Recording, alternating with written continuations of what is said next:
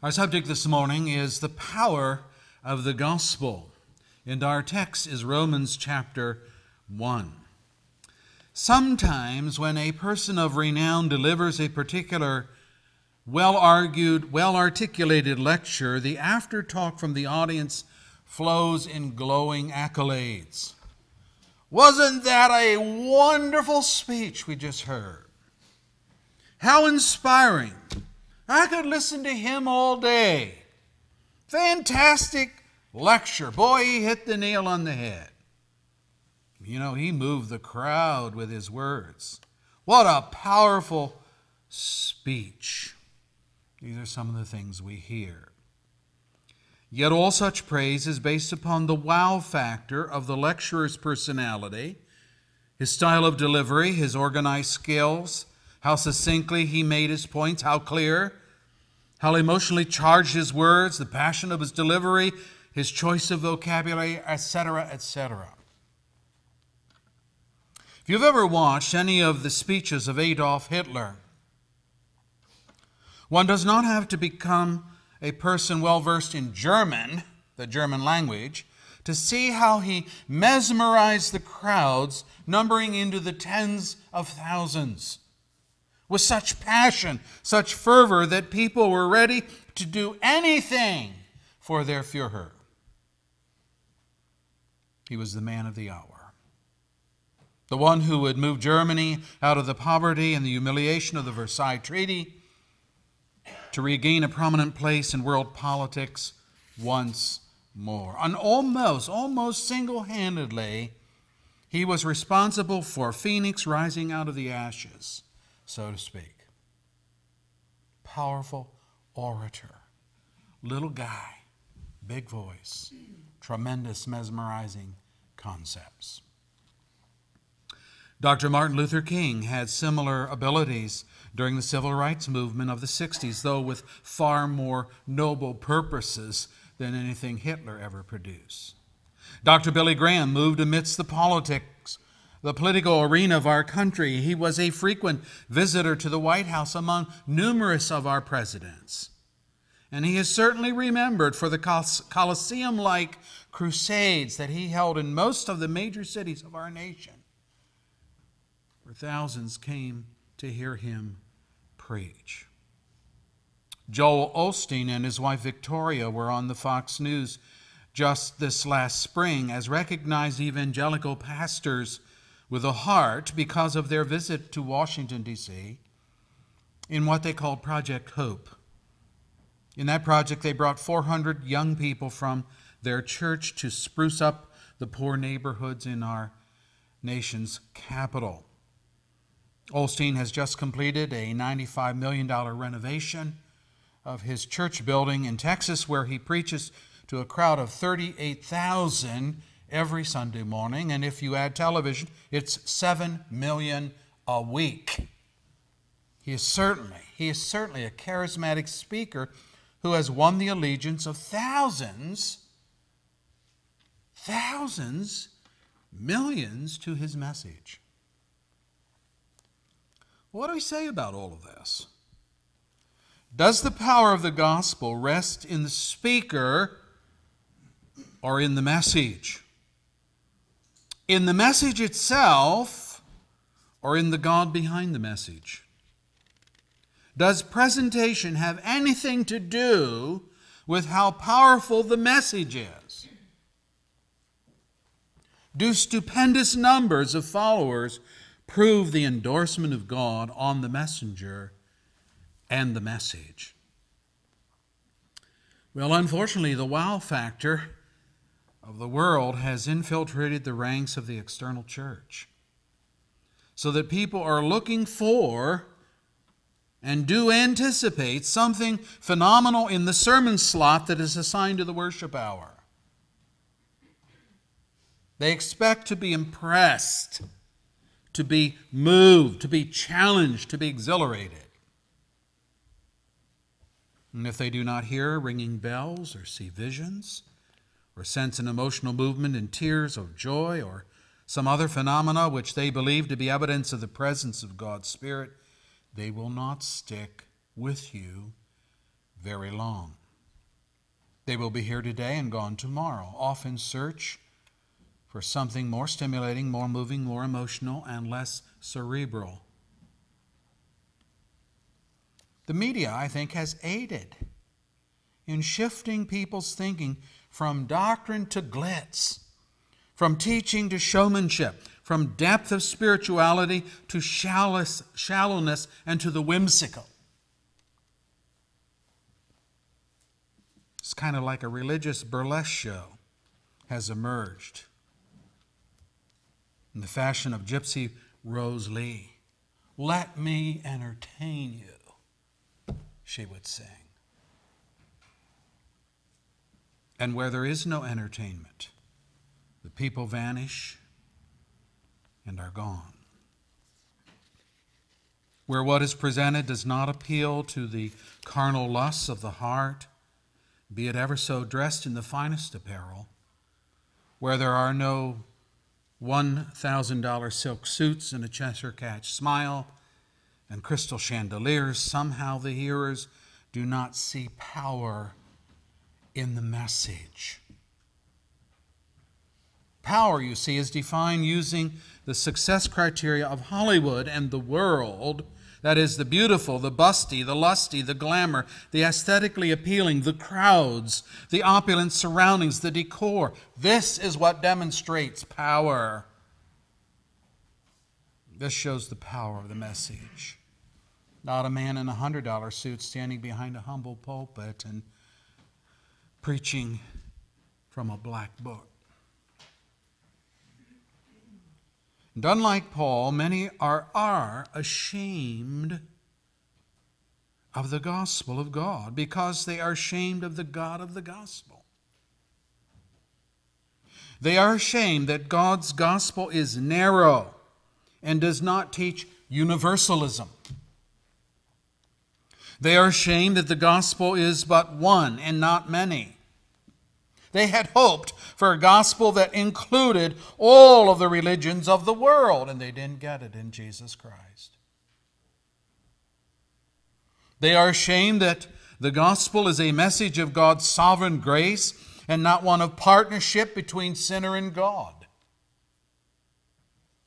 They are ashamed that God's salvation message is not negotiable. It is not flexible, containing bargaining chips, so that they may all benefit despite their particular lifestyle, despite their sinful propensities.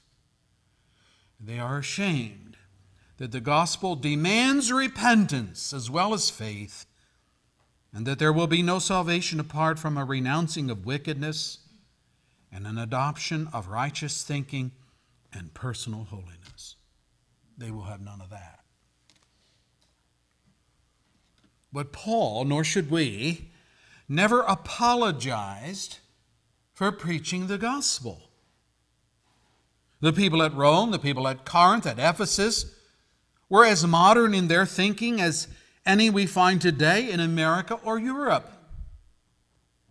They were into sex and entertainment and human philosophy and multiple deities and beauty and art and culture and libraries and everything modern and everything humanistic.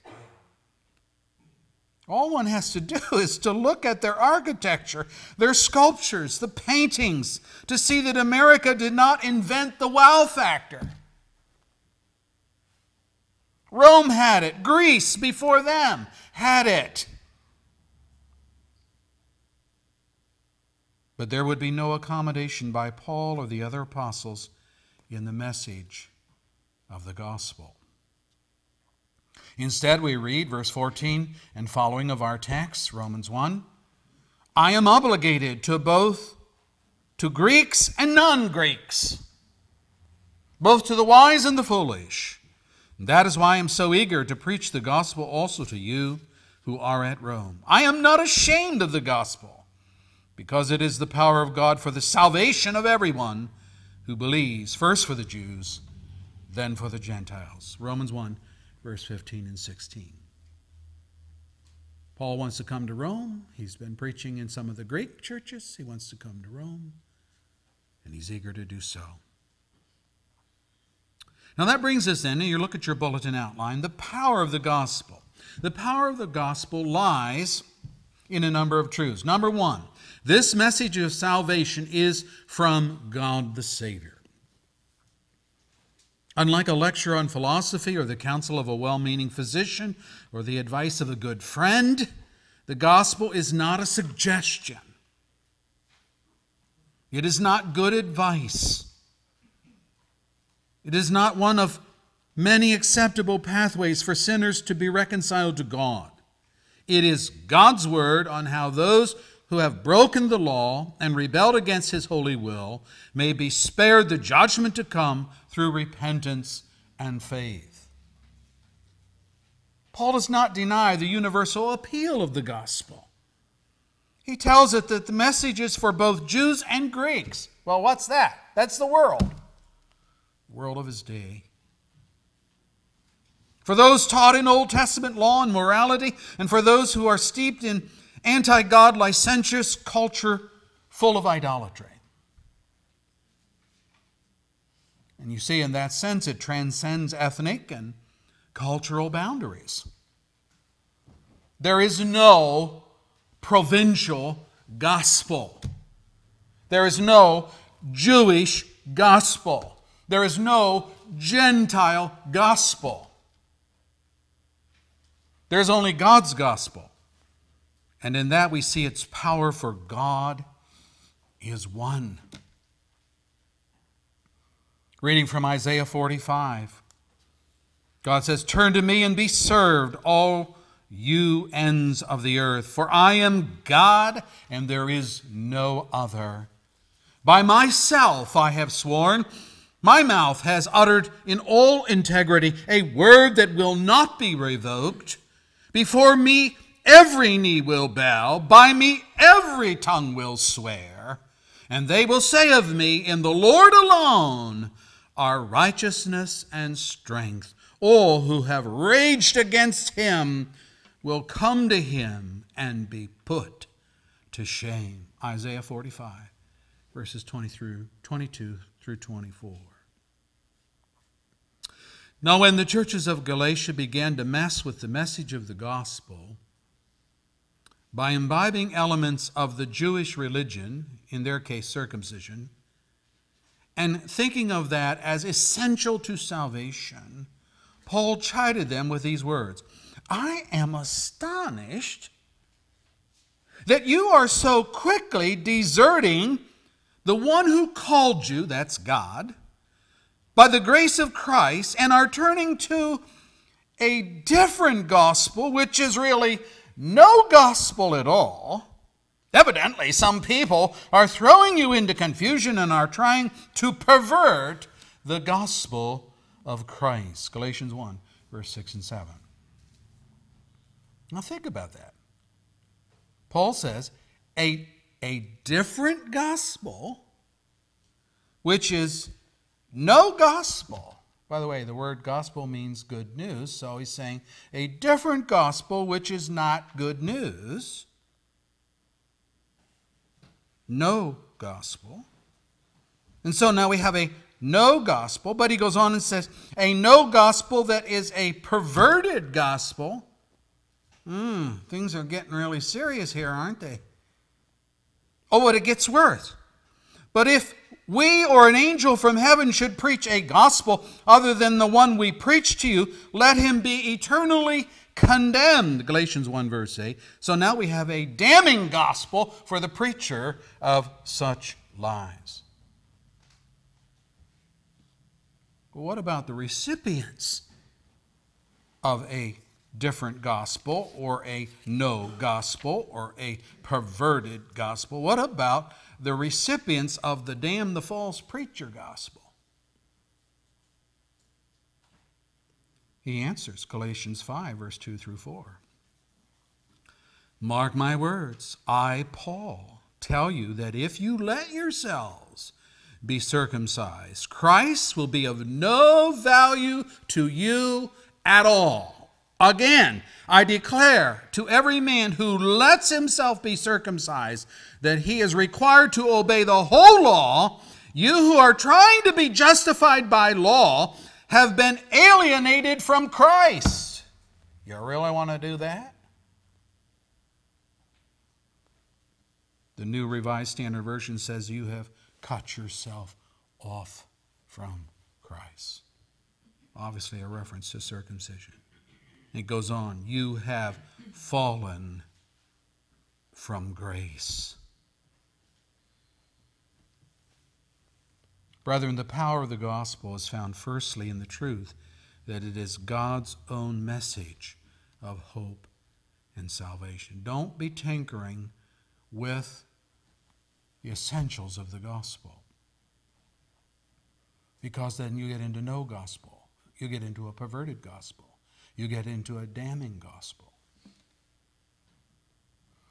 Remember, circumcision here is not viewed hygienically. It's referred to as the Jewish rite that made them part of the covenant community of the Old Testament.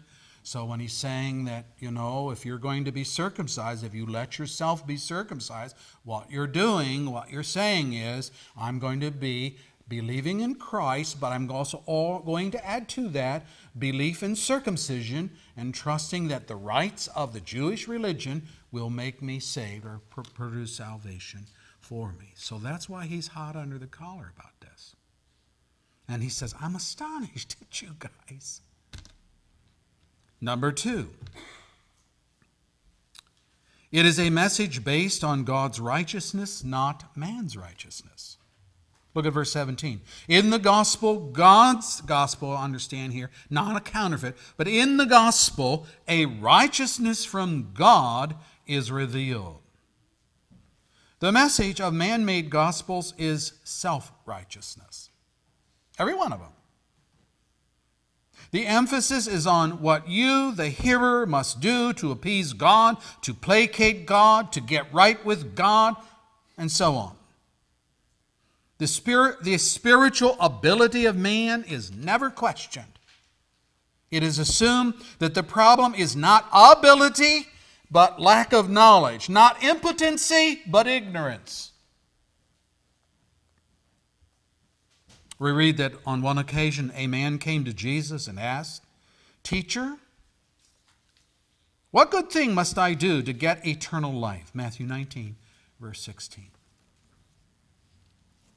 Now you notice here that there is no questioning by this man of his abilities. His question is about information. He suggests that he lacks information on how to gain eternal life. His inquiry also suggests that if Jesus will just be so kind as to lay out the requirement, he is sure that he will be able to comply. What I need from you, Jesus, is not righteousness, that I already possess. What I need from you is information. And when you tell me what I have to do to be saved, I'm sure I can do it. When Jesus referenced some of the 10 commandments, this young man replied, All these I have kept. What do I still lack?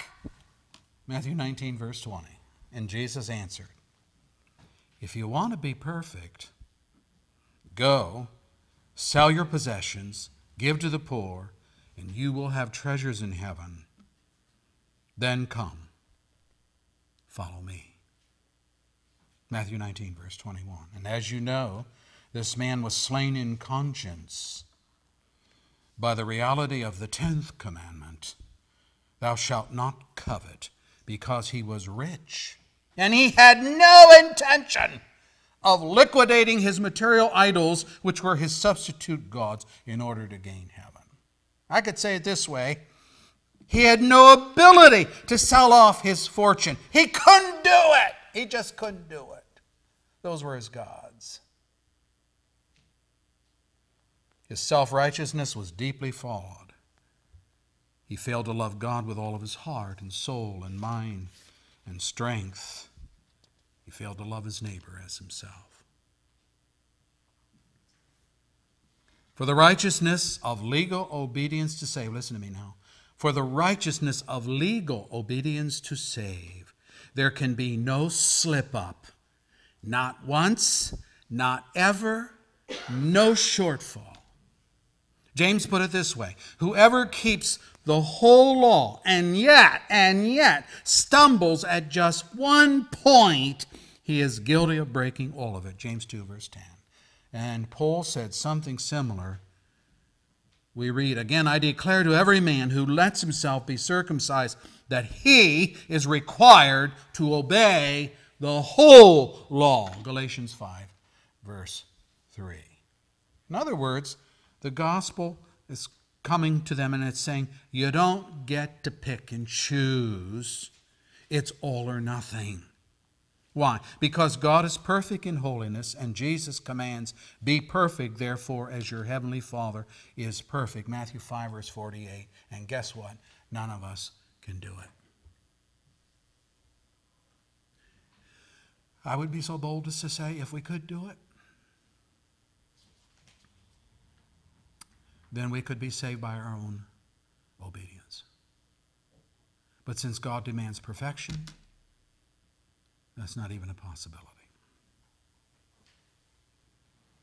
But as with all God's laws, the sticky point is our inability as sinners to pull it off.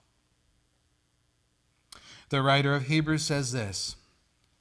Listen to this. If there had been nothing wrong with the first covenant, that's the Old Testament, no place would have been sought for another covenant.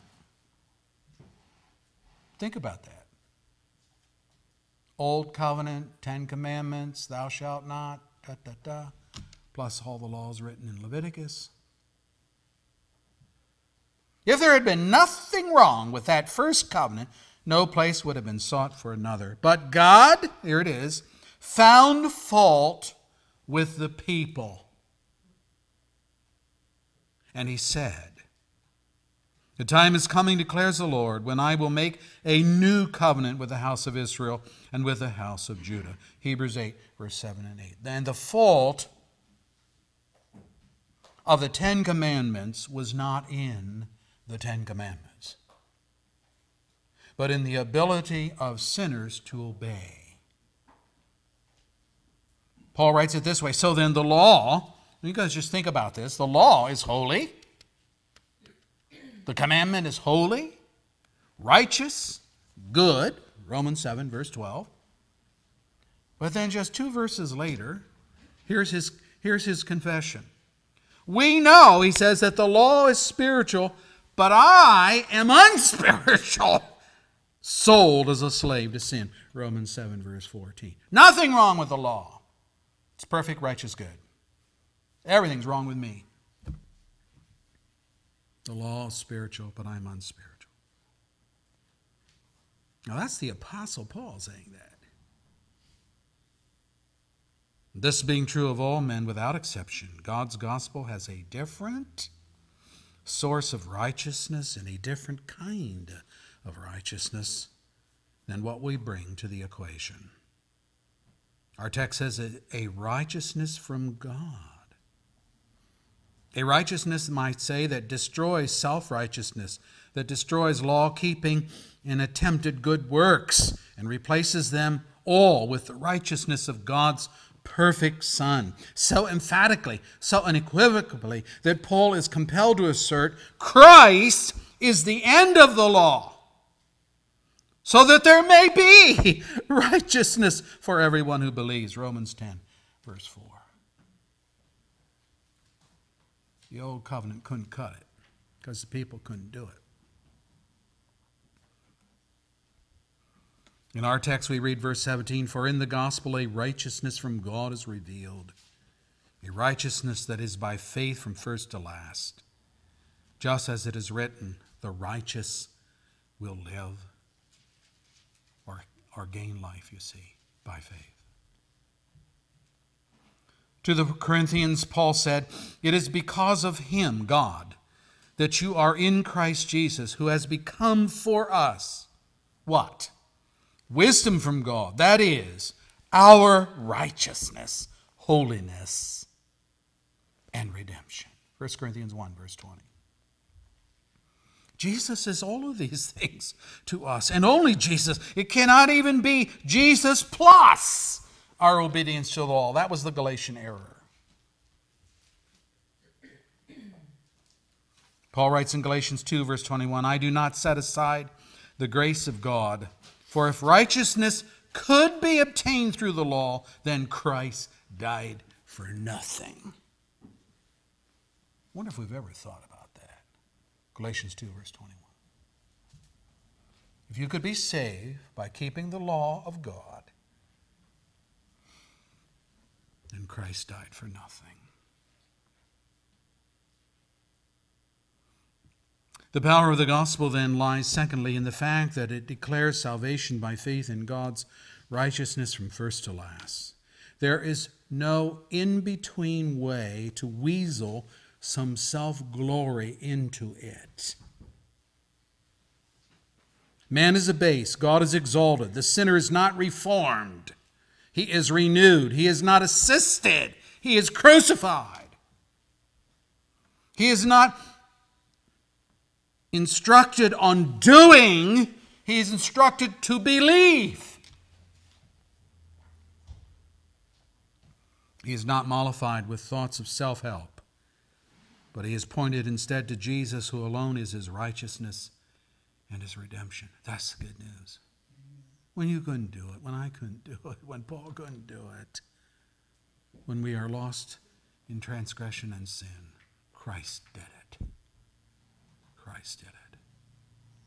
If you will trust him, if you will put your faith in what he's done, therein is salvation and life, and not in anything else.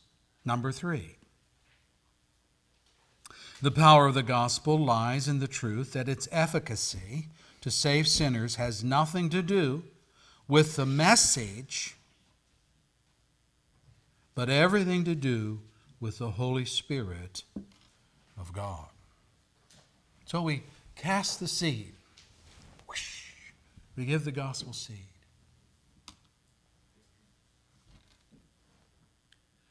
Better have Holy Spirit attending to that if you want to see fruit. When Paul showed up within the city limits of wicked Corinth, his testimony was this. Now, I appreciate Paul for his stark honesty. Here's what he says. He's writing to the Corinthians.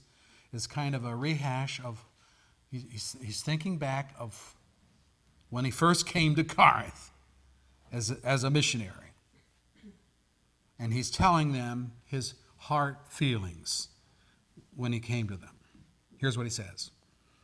When I came to you, brothers, I did not come with eloquence of superior wisdom as I proclaimed to you the testimony about God. For I resolved to know nothing while I was with you except Jesus Christ and him crucified. I came to you in weakness and fear and with much trembling. My message and my preaching were not with wise and persuasive words, but with a demonstration of the Spirit's power, so that your faith might not rest on man's wisdom, but on God's power. 1 Corinthians 2, first 5 verses. He's telling them, just straight out. When I came to you, I was scared of you. I didn't come in there with the idea that I would approach you like a Greek philosopher and use wonderful and eloquent terminology. But I wanted to see the Spirit's power among you. You know, the Corinthians were Greeks, and as Greeks, they were all into oratory. They were all into the kind of presentation which exhibited the mastery of the Greek language, the structure of Greek logic and philosophy. They were looking for the wow factor. Read Acts 17 and you'll see it. They took him up to a hill in Athens, same kind of thought. Athens just a stone throw away from Corinth. And they wanted to hear Paul give his philosophy on life. But Paul did not accommodate their thinking. He was too intimidated by their renown for rhetoric and logic. In his own words, he came to them in weakness and fear and much trembling. And yet he spoke with boldness because the gospel he preached was the word of God, yes, but also because the Spirit of God empowered him to display God's wisdom. In this introductory way, then, Paul demonstrated in his own ministry what he would formalize as basic ministry principles. One chapter later, where he addresses the human element in the gospel presentation. Here's what he says. Brothers, he's speaking to the Corinthians, I could not address you as spiritual, but as worldly. Mere infants in Christ. I gave you milk and not solid food, for you were not yet ready for it. Indeed, you are still not ready. You are still worldly, for since there is jealousy and quarreling among you, are you not worldly? Are you not acting like mere men?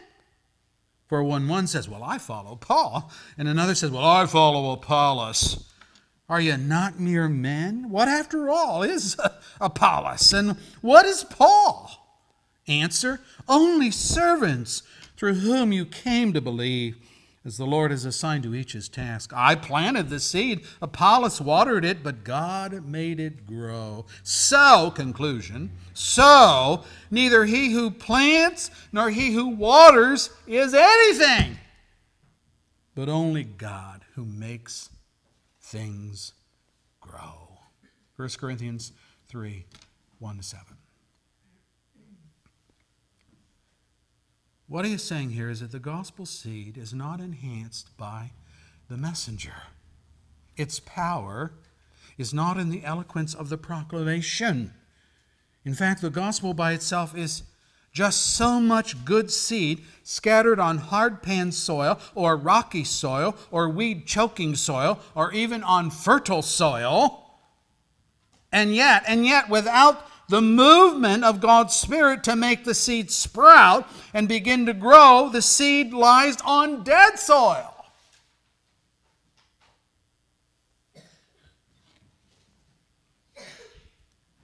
Now, the fertile soil would have the proper nutrients. The Apollos-type preachers would add the needed water. But even so, unless God makes it sprout and grow, watered seed just rots in the ground, and there's no crop.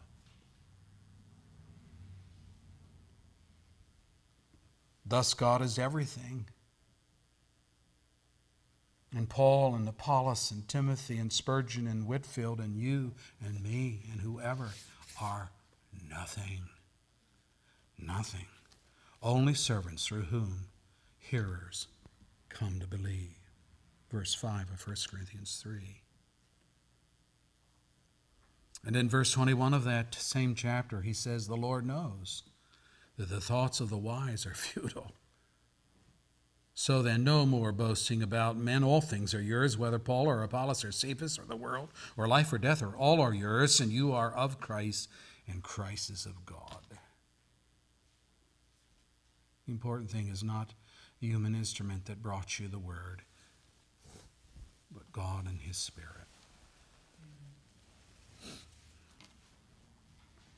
This being so, I issue this caution, and that is this, that the success of Bible preaching or a Bible conference or an evangelistic crusade has to do little with hiring a Justin Peters, who was our last speaker, or a Donald Carson, or Michael Horton, or a John Piper, or John MacArthur as the featured speaker. It has little to do with that.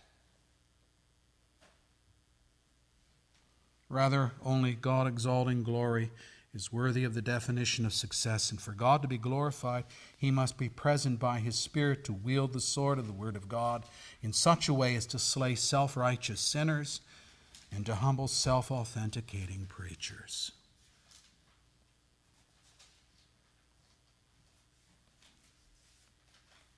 John said it true when he exclaimed, "He must become greater," said John the Baptist. "I must become less." The one who comes from above is above all. The one who is from the earth belongs to the earth, speaks as one from the earth. The one who comes from heaven is above all. He testifies to what he has seen, what he has heard, but no one accepts his testimony. The man who has accepted it has certified that God is truthful. For the one whom God has sent speaks the words of God, for God gives the Spirit without limit, that is, to Jesus Christ. Father loves the Son and has placed everything in his hands. Whoever believes in the Son has eternal life, but whoever rejects the Son will not see life, for God's wrath remains on him. John 3, verses 30 through 36. It's quite humbling. The power of the gospel to save sinners has nothing to do with the messenger and everything to do with the Holy Spirit of God. Now, it's true, we can't preach error, we can't preach lies and expect people to be saved. But that being said, preaching the gospel, giving it forth in the best knowledge that we have of the book, even that, we are beholden to the Spirit of God to make the seed grow. Now that brings us to the last point of the message, and that is people that are ashamed of the gospel. And the first note there is to be ashamed of the gospel is to be ashamed of Jesus Christ. The central doctrine of the gospel is Jesus and his cross. Paul calls it the gospel of God's Son, verse 9 of our text. In verse 2, he says it is the gospel God promised beforehand through the prophets in the Holy Scriptures regarding what? His Son, declared with power to be the Son of God by his resurrection from the dead. Jesus Christ, our Lord. That's the gospel. That's the central figure. There's no good news for sinners apart from Jesus the Son. There is no salvation apart from resurrection. So mockers need to be aware. Paul says it this way, for the message of the cross is foolishness, to those who are perishing. But to us who are being saved, it's the power of God. 1 Corinthians 1, verse 18, the same expression that we have in verse 16 here of Romans 1. Or in 1 Corinthians 15, verse 14. If Christ has not been raised, then our preaching is useless, and so is your faith. Verse 17 of that chapter, your faith is futile. You're still in your sins. What he is saying here is that Jesus cannot be dissected and parceled out in bite-sized acceptable pieces. Some like Jesus' ethics. Some like his teaching. Some like his compassion. Some like his concern for the poor.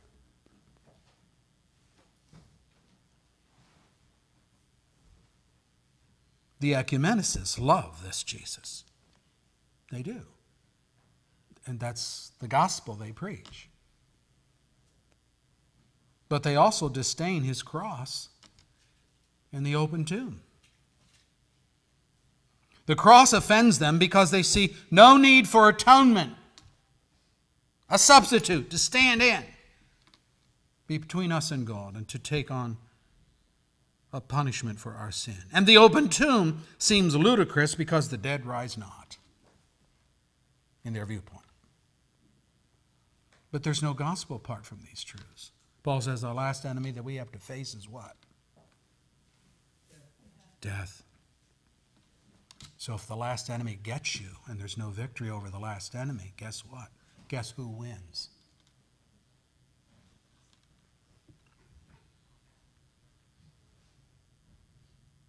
So, to be ashamed of Christ is to be ashamed of the singular central message of the gospel. And secondly, to be ashamed of Jesus is sure doom.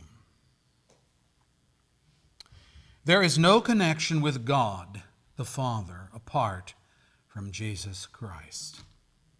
Let me say it again. There is no connection with God the Father apart from Jesus Christ. You can be monotheistic, as are the Muslims in Islam faith. One God, we believe in one God. But they don't have Jesus Christ. Therefore, they don't have God. Let me read it for you. Moreover, the Father judges no one, writes Jesus, but has entrusted all judgment to the Son, that all may honor the Son just as they honor the Father. He who does not honor the Son does not honor the Father who sent him. John 5, verse 22 and 23. Oh, it gets more serious. John writes, no one who denies the Son, I'm reading Scripture, no one who denies the Son has the Father. Whoever acknowledges the Son has the Father also. 1 John 2, verse 23. All the religions of the world who claim to know God and worship God and follow God's will are bogus if they deny Jesus Christ.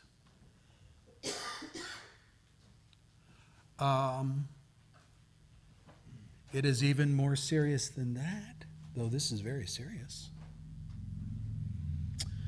Jesus taught, whoever acknowledges me before men, I will also acknowledge him before my Father in heaven. But whoever disowns me before men, I will disown him before my Father in heaven.